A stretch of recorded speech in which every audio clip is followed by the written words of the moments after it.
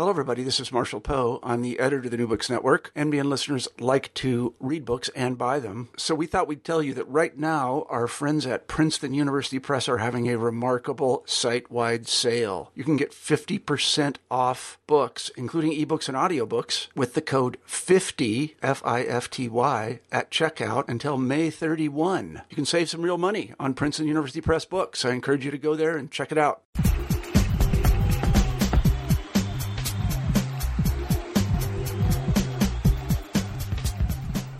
Hello and welcome to New Books and Sports.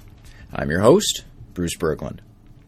For each episode of the podcast, we choose an interesting new book on some area of sports, and we talk with the author about that book and about some of the deeper issues in sport, society, and culture.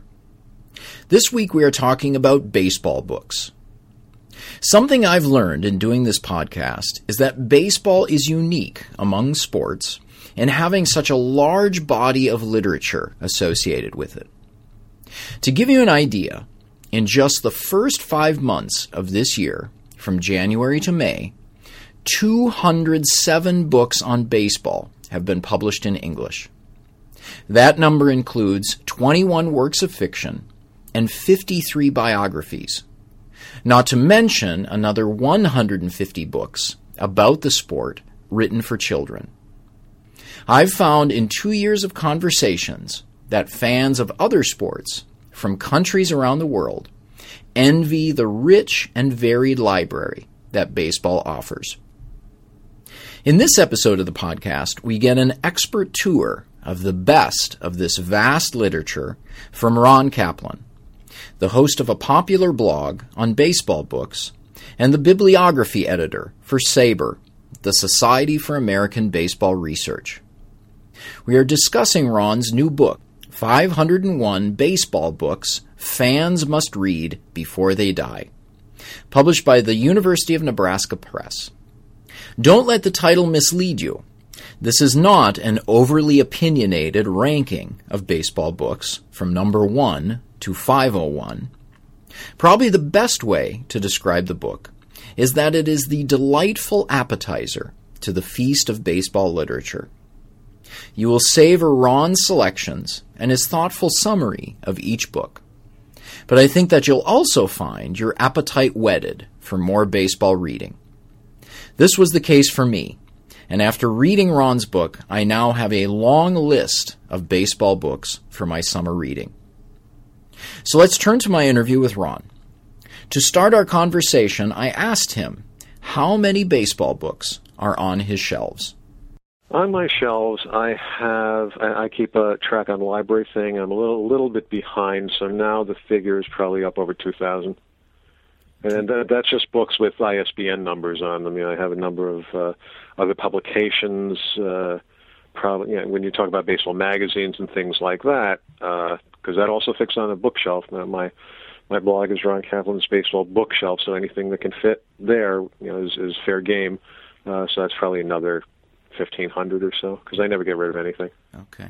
And you have a line in your book, and I'll read it. I find myself depressed, knowing I will never be a true completist. I will never acquire every title, not even the ones deemed to be important. So I'll ask you, of those, 2,000 books, 1,500 magazines, what percentage of the vast body of baseball literature, even the books just deemed to be important, do you have in your personal collection? Except for the things that are really old, I have a couple of books in 501 that are from the early 19th century and are generally not available anymore. I pretty much have, I'd say, 95% of the books in 501 are also on my shelves. So what compels you to read the next book? Now that you have 2,000 on your shelf and another one comes in the mail, what sparks you to say, yeah, I want to read this one more baseball book? It's a topic generally. My particular favorites within baseball leads to history, anything offbeat. I don't know if I want to read another baseball biography about a flavor of the month player. someone who had one good season and decides he's going to come out with a book to take advantage of his popularity. I like the issue books, baseball during the Depression. I like popular culture, baseball in movies, or baseball cards, or baseball in music. These things are a little out of the ordinary, and I think that's what authors really have to do more and more if they want to get their book noticed, thinned out from the rest of the herd. Mm-hmm. Ron, you do start your book by citing the small ball theory of sports literature, which was first proposed by George Plimpton, the idea that the smaller the ball used in the particular sport, the better the literature. And I'll ask, why do you think that's the case? Why is it that baseball, of all other sports, has such a strong body of literature? Well, certainly it's the length of its history. Going back to the middle of the 1800s, that's a whole subgenre, which I don't separate in the book, in the history department. That's actually not one of my favorite topics, but it's the history, it's all the different permutations of baseball that you can read about. You can read books about statistics. You can read books about history, about individual players, while strategy, philosophy, and I mean real philosophy, not just sports philosophy, of how the game is played.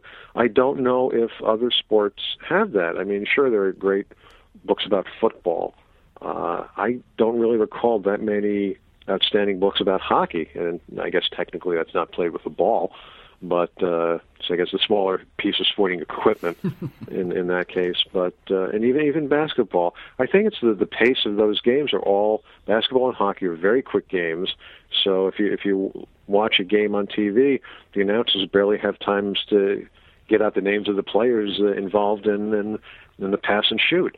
And basketball is also very quick, and the ball goes from hand to hand to hand, so it's kind of hard to have that time to just sit and watch. One thing I noticed as an aside, when I listen to so many podcasts, that when I actually listen to radio and I miss something, I feel I want to go back and hit the rewind button so I can find out what he said like 5 seconds ago, and you can't do that. In baseball, if you watch a baseball game, the pitcher throws the ball, and immediately following is 2 or 3 replays of the pitch, even if it's not hit. You'll have one from one angle, one from another angle, one from overhead. So it's a constant repetition in baseball. So even the topics are constantly repeated as far as the kinds of books that come out. And it's interesting reading the different interpretations of a same event, depending on who's writing it, whether it's a broadcaster or a writer or a non-sports writer. Some really great books have been written by writers who don't follow sports as a profession. Tom Oliphant, Doris Kearns Goodwin, George Will come immediately to mind, David Halberstam. These are not sports writers, but they bring something to the literature that sets them apart from, let's say, a sports writer for a daily newspaper who comes out with a book. So let's turn to your book, Ron, and the books that you write about. And I'll tell listeners that the book is not really a ranking, so it's not 1 through 501 in terms of the top baseball books, but rather that you have the books organized by subject area, so you have chapters on biographies, books about stadiums, reference books, and so forth. But I do wonder if there was some specific intent in having as book number 1 a work by Bill James. So what place does Bill James have in baseball literature? Well, just as to the placement of the book, the books are listed alphabetically. So it just so happens that his abstract comes first. Well, it's a baseball book. So within that category, baseball book comes before J.C. Bradbury's Baseball Economist. So I was very careful not to rank. That was a deliberate choice because it's very subjective. Reading film, music, food is very subjective. And my idea was just to generate conversation, which it's certainly doing. It would be perhaps a little more controversial had I ranked the books. Like, how could you? It's like ranking players. How can you rank Ty Cobb ahead of Mickey Mantle or Albert Pujols ahead of Willie Mays? I just wanted to again, create conversation. Bill James, I found quite amusing isn't the right word, but he is an amusing writer. He's doesn't take himself too seriously. He was the first popular writer as far as analyses goes. There were certainly other books about analyses, but he made it quite accessible to the average person. What's happened since then, I don't know if I'm that much in love with. I think there is a tendency to overanalyze, as evidenced by the new generation of statistics, which may or may not be a more accurate depiction of the game, but I just think I think there's too much time spent on analysis of that nature as opposed to what's going on in the field, which is a game to be enjoyed by spectator and participant. So following up on that first section of your book features works that offer analysis of the game. And in looking at those titles, as well as others in the book, it seems like there are two approaches to explaining and analyzing the game. One is that baseball is a simple game, and that authors seek to help fans comprehend what is profound in that simplicity. And the other approach is that baseball is a complicated game, and that fans need an expert guide to help them to be more knowledgeable fans. So is that accurate in terms of at least what I gained from your synopses of the books? Yeah, I would agree with that, and I think that there's even a step beyond that, where it's books analyses for the advanced fan. Okay, yeah. To make it even to make them even more turned up nose over the rest of the mere mortals who enjoy the game, to separate them in a sense. But yeah, there are plenty of books that reach out to specific demographics. One thing, I have a couple of books here about baseball explained for women, which in a sense I find a little insulting. I mean, you wouldn't have a book explaining baseball to the gay community or to the African American community. So I don't know why they think they have to include things in the women's book about going shopping for the game or watching your weight by the ballpark food you eat. So there's the introduction to the game, both for kids and adults. There's books like Keith Hernandez's Pure Baseball, which is an excellent book, and I'm all for books that make you think, because I think thinking about the game will enhance your pleasure in the game. Some people might say, I don't need to be that much more educated. I just want to watch it, spend a few hours enjoying the game with my pals, and then I don't need to know why the first baseman stands here for this play or checks with the pitcher's position on the rubber for that play. That's a little maybe over-analysis, but there are people who enjoy that too. So there's something for everybody in this book. So can I ask which kinds of books you're led to, or which approach? Well, what you were to say reminds me of that scene in Bull Durham where everybody collects in the shower while the manager says baseball's a simple game. You hit the ball, you throw the ball, you catch the ball. At this stage of my experience with baseball, I like the more analytical things because, I modesty aside, I know more, I think, than the average fan. And I like knowing the wheres and whys of things. There are a couple of books written by and about managers and their thinking. I would really like a book to come out, which I know there are out there, but I haven't read one at this point that I've really enjoyed that much, about the general manager and his job in putting together a team and dealing with the pressures of the front office from above as to how you're spending your money and how you're making your transactions, and the people below, the field manager, and he has to play with the cards that he's dealt. So those are the kind of books that appeal to me in this particular genre of analyses. And I would say I've mentioned on the podcast before, I've talked about my experience in coaching Little League Baseball, and one of the things that in coaching 9 and 10-year-olds I came to appreciate is just how, even at its most basic level of play for young kids, of how complicated the game is. And that there's just basic plays, throw and hit and field and so forth. But it was really remarkable to see how 9 and 10-year-olds, how one aspect of the game built upon another aspect, and I gained this appreciation that it is a difficult game to play, which has led me to read more books about the complexity of the game. Mm-hmm, mm-hmm. And what you say reminds me of a book I just started reading, where it's a collection of short pieces, stories and poems, and the author writes about his experience coaching his son's Little League team, 6 and 7-year-olds.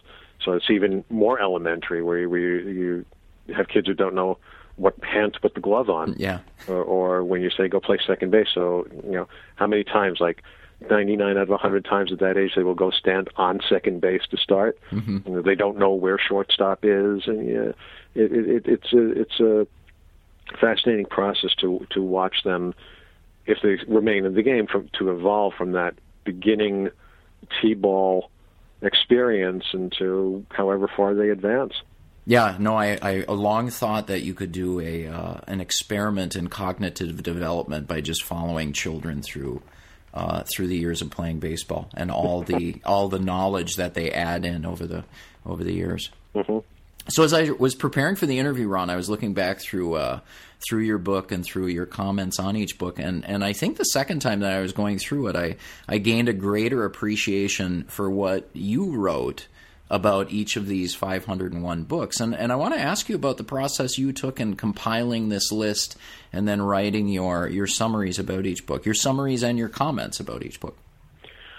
There are a couple of books similar to this one that have come out.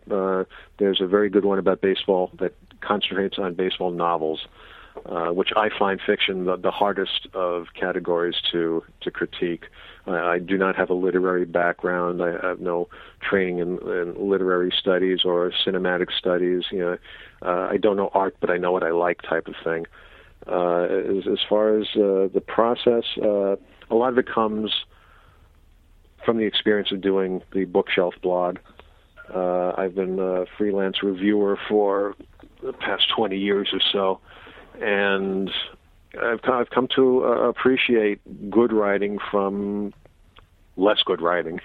And there are books that I think will enhance not just the baseball fans' enjoyment of the game, but also serve as an introduction to anyone who likes to read, whether you're a fan or not. That's why I do include things about pop culture, things about ethnicity, history, historical aspects that are not just Bobby Thompson's home run in 1951, but of the greater scope of the game. Originally, this was conceived as 1,001 books for a different publisher, but that project got waylaid when the publisher who asked me to submit a proposal on that was taken over, and the new management decided they didn't want to go with the project. So I approached the University of Nebraska Press. We have a wonderful reputation with baseball literature, and they suggested paring it down to 501, which I think was a very wise idea. So a lot of these books I do have in my personal collection. The ones I don't, I did extensive research just to find different things. There's a 1919 autobiography by Charles Comiskey, which was written with another person who actually turned it into a third-person story. I thought that was a fascinating look by a very historical and often controversial figure, to see how he thought his place in history would be perceived. And that book came out right before the Black Sox scandal, so I really wish that he'd come up with a follow-through, just like Jose Canseco came up with a subsequent book after his first tell-all, and Jim Bouton after Ball 4. There are a number of books on your list that can be categorized as important, meaning that they have resonance not only in baseball literature but in writing about American sports and culture and history. And I want to ask you about a couple of these books. And the first one I want to ask about is Robert Kramer's biography of Babe Ruth. Why does that stand out? Biographies prior to the mid-early 1970s were basically written for young people. The stories they told were of players who were stars in the game, the Mickey Mantles, the Sandy Koufaxes, and at that point usually white players, not African-American players. And Kramer was one of the first to depict a legend like Babe Ruth as a human being with faults, with passions and desires that were heretofore unexamined. And I think, I won't say he opened the door, but subsequent biographies took a very much more human look at their subject matter. Look at all the books about Ty Cobb that came out that show him as a racist, as a bit of a lunatic. And I think Kramer was among the first to do that, and he did it very well. Had he not done it so well, I don't think future writers in that area would have fared as well. And then another important book that I'll ask about, one that you just mentioned, is Jim Bouton's Ball 4. That was, although Bouton was obviously not the first active player to write about the game, he was the first to say, look, we do stuff that your parents probably don't want you to know about. We drink, we chase women, we take drugs. Our managers are not the brightest people in the world, but they're our bosses, and we nod our heads and then just do what we want anyway.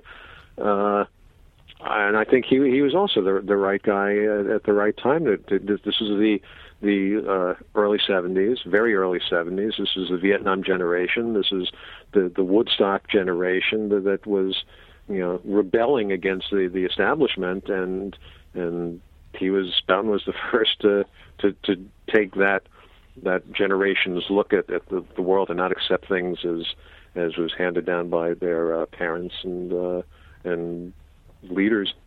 So, Ron, you mentioned that you're drawn more to histories of baseball than to baseball fiction, but baseball fiction is very popular, as you know, and you do list 22 books in your section on fiction. And I'm going to press you here. So, how about a baseball number? How about 3? So, can you recommend out of that 22? Can you recommend 3 books or 3 novels that would be a good starting point for someone who is new to baseball fiction? See, that's difficult because baseball fiction is often said is not about baseball.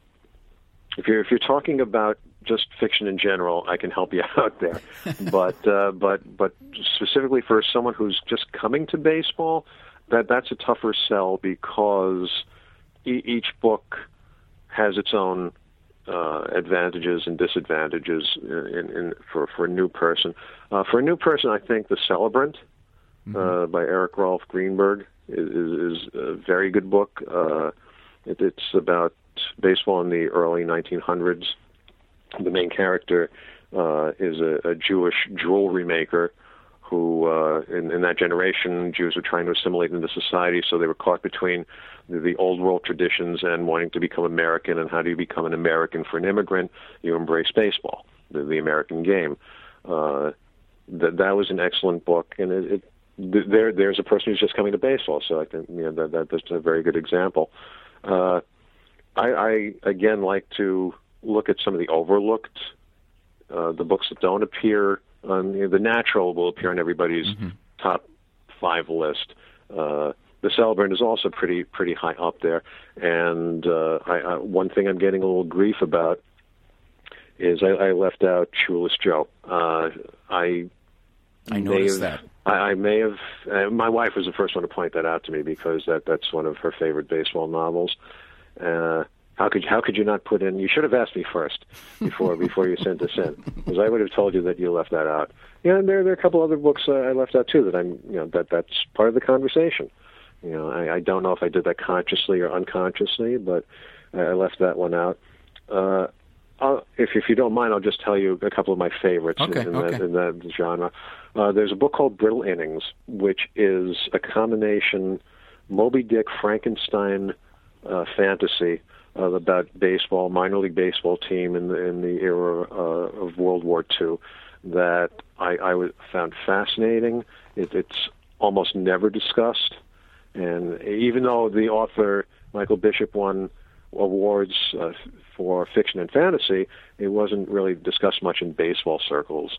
And I know at some point there was a studio that bought the movie rights to that. I think that would have made a wonderful movie, but that fell by the wayside. Philip Roth is known for a lot of things, but he's not known for his baseball novel, The Great American Novel, which is also a World War II story about a team in a third baseball league which, for various reasons, suffered a lot of disappointments and a lot of humorous adventures on the way. Those are probably my two favorite books that you probably won't hear a whole lot about.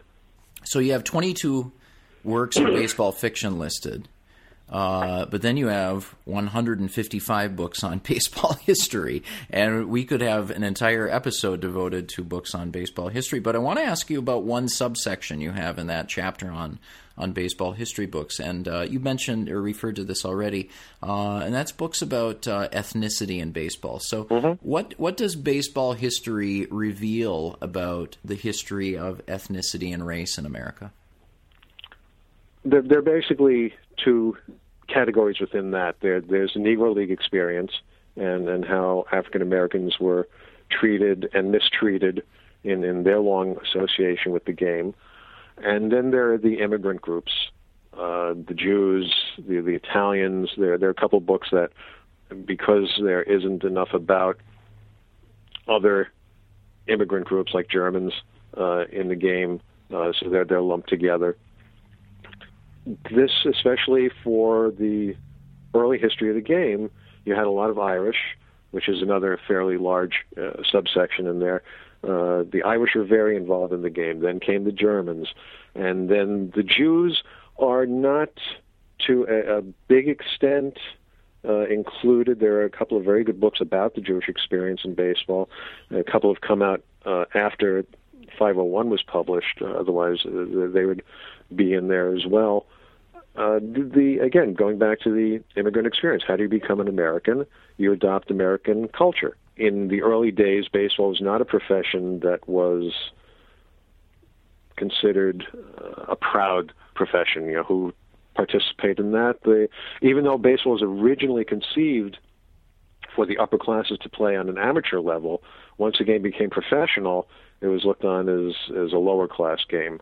So this was an opportunity for groups that might not be able to get better jobs or jobs that require higher education to find livelihoods. That's why you have a lot of Irish, a lot of German in those days. The Italians, there are a couple of books about Italians in baseball that have come out, and now there's a new one out about the DiMaggio brothers, which harkens to that topic. I know I'm repeating myself, but it's the immigrant experience through assimilation. So my field is history, Ron, and something I've often wondered with subjects in history, such as, say, the Civil War, is will we ever run out of things to write about the Civil War? And I'll ask you this about baseball. Will we ever run out of things to write about baseball history? To write about? No. We'll never run out of things to write about. Whether these things will be read is another story. Whether they will find a voice, a publisher. One email I received recently was from an author of a book about baseball during the Civil War. And since I had never met this guy or corresponded with him at all before, I didn't know if he was being serious when he said it was a serious oversight leaving his book out of the list.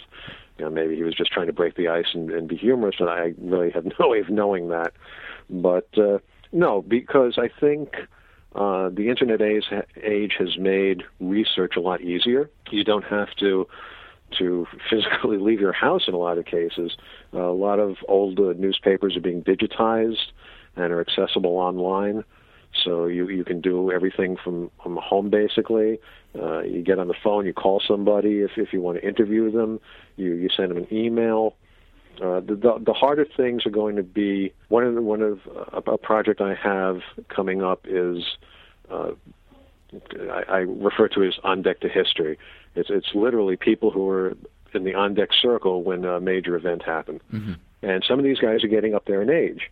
And I just was watching the Met game last night, and the broadcaster interviewing Red Schoendienst, who was 90-something years old and harkens back to what a lot of people consider the golden age of baseball. And I think McFarland does an excellent job in some of the subject matter that they publish, which would never be published by anybody else, as far as ball player biographies or team histories. So, yeah, I don't think you'll ever run out of things to write about. Let me phrase that another way, and this is the way I put it to my history students, is will we still have things to say? So we'll have subjects, and that gets back to your point where you said, people will find new things to write about, but the trick is getting publishers to publish it. And I think that connects with this point of, will we have new things to say in writing baseball history? So that's a very good question. In a way, I think we will run out of that. How many biographies can you have about Mickey Mantle? If you're going to take the Jane Levy approach and intersperse it, he was a personal hero to her, and how disappointed she was when she actually met him to do a feature on him when he was in retirement. And this is like the Jim Bouton business. It harkens back. This is not the player I want to remember. I want to remember him as a strong ball player, a hero on the field, always smiling, always youthful. I don't want to think about his drinking. I don't want to think about his affairs. I don't want to know about that. That was a problem with Richard Ben Kramer's book on Joe DiMaggio. People didn't want to know that he may have slapped around Marilyn Monroe, or that he was a cheapskate, or that he didn't treat his family well.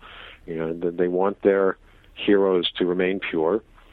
And if that's a kind of road we're going down, like the Jose Canseco books, where he's pointing out, this one shot up and that one shot up, I don't know if a true fan of the game is going to want to know that. There might be people who want to know about the seamy side of things, but I have my opinions about those types also. I don't know if you want to hear all the bad stuff, is that still make you a fan, or are you just looking for bad stuff because it titillates you? Mm-hmm. Ron, you've mentioned a few of the overlooked gems that have been featured in your book, and one I want to ask you about, which I took note of. You have a small section on instructional books, and in that section you have an instructional book from 1915. Baseball, individual and team play in detail. So I want to ask about why that book, and I could tell from your summary that you really it holds something of a warm spot for you. I just love that kind of writing. I think the writing in America has changed so much since the advent of radio. Prior to the 1940s, you didn't have television, so you had writers describing things in a way that put pictures in your mind. Radio, too, did that. Before radio, you only had writers. That was the only way to communicate, what a player looked like, how he strode to the plate, how he flexed his muscles, how he hit the ball, how he ran like a deer. There's something about that writing that's so engaging, because it does make you put pictures in your head. And then there's something about this writing which is very innocent. A couple of the pieces of advice, and this was written for college students, basically, amateur players, college, high school players. And some of the advice is it's almost like a 10 commandments of baseball. You should not smoke. You should get your studying done. You should be out in the sunshine. You should do physical labor. You don't have that anymore. And I just thought that there are a couple of the earlier books for me are favored because of that kind of writing. The instructional books now are very, very technical. It's yes. Almost has taken the life, the spirit out of baseball. It's just a series of mechanical moves that you must execute. I kind of compare that in a way to books written about baseball cards or the industry of baseball cards. Back when I was a kid, you collected baseball cards to play with. Yeah. To trade, to. I mean, I shudder to think that if I had not marked up some of my cards from the 1960s, what they would be worth. Well, now they wouldn't be worth anything anymore. But in the heyday of the memorabilia industry, these you collected cards for investment purposes. Mm-hmm. And it almost seems in a lot of cases with these instructional books nowadays, it's an investment because you're hoping that your kid will take these lessons to heart, will turn into a great player, will get a baseball scholarship to a college or university, and perhaps even have a pro career. I mean, look at what's happening with it's not even just Little League anymore. It's travel teams, and beyond that, it's elite travel teams who don't just travel around your state, but willing to travel all over the world. Yeah, I had plenty of would-be valuable baseball cards that had small little holes in the top where I had pinned them onto my bedroom wall, rendering them worthless. I did a project for school once where we all used to do projects on pieces of oak tag paper, where I forget what the topic was, but I took players like Tom Seaver and Carl Yastrzemski and Reggie Jackson and glued them to the oak tag, rendering them totally worthless in the collector's eyes. So, Ron, I'm sure that you're asked a lot to narrow down your list, and I already asked you to recommend 3 baseball novels. But after compiling this list of 501 books, do you have for yourself some, what you would call desert island baseball books, the books that would keep you satisfied for years and years? Well, as I think I say at some point in the book, I refer to a line from MASH where Hawkeye Pierce is asked if he were on a desert island, what book would he want? And he says, the dictionary, because it has all the other books in it.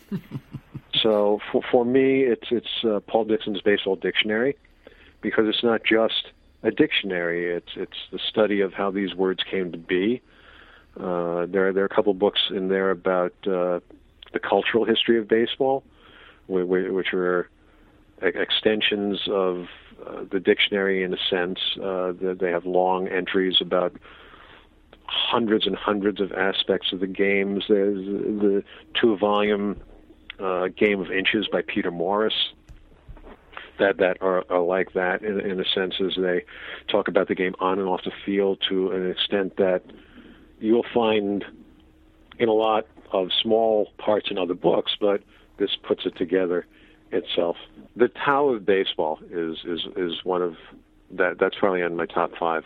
Tao of Baseball, written by the author with the pseudonym Go, and it talks about the yin and yang of baseball in a way that I've never seen before.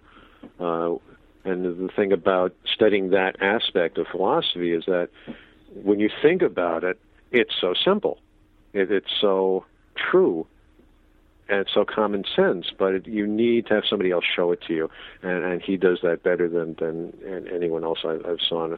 You have the yin and the yang. You have the offense versus the defense, the pitcher versus the hitter, the fielder versus the hitter.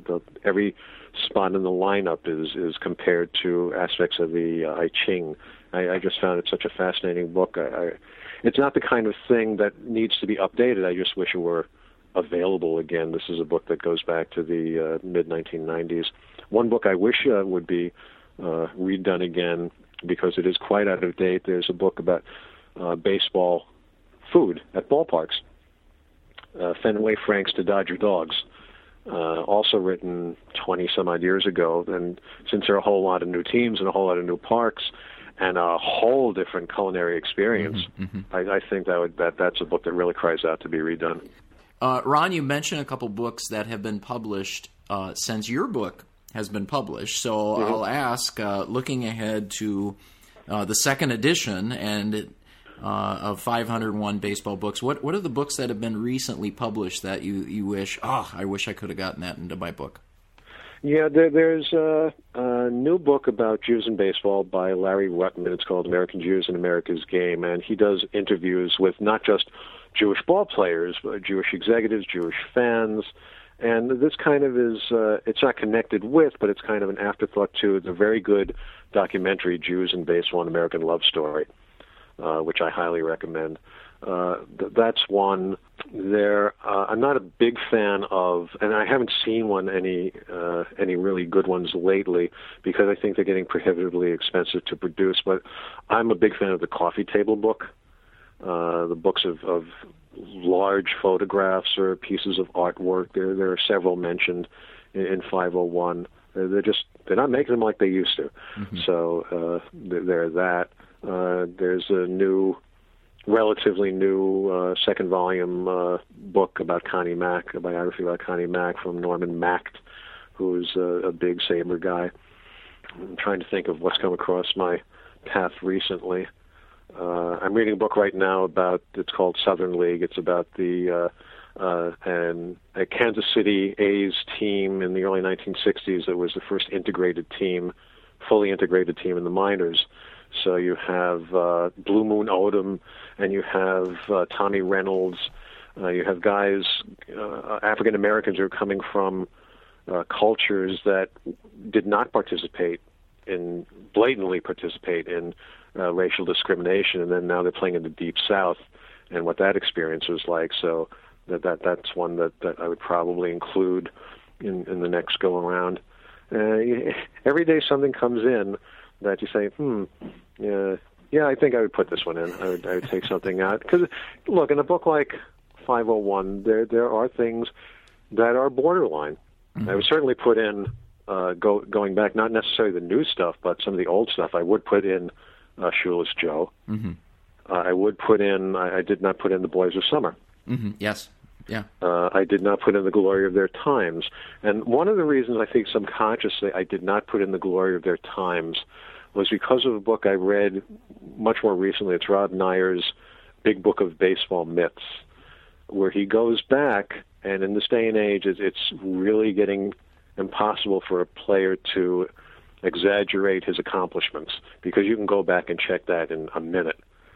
So he writes about the process of doing The Glory of Their Times in a way that made me rethink it, as even though it's a wonderful story, and I recommend getting the audio version because you actually have the interviews with the players that Rittman writes about in his book, and you hear their voices as elderly gentlemen and how eloquent they are.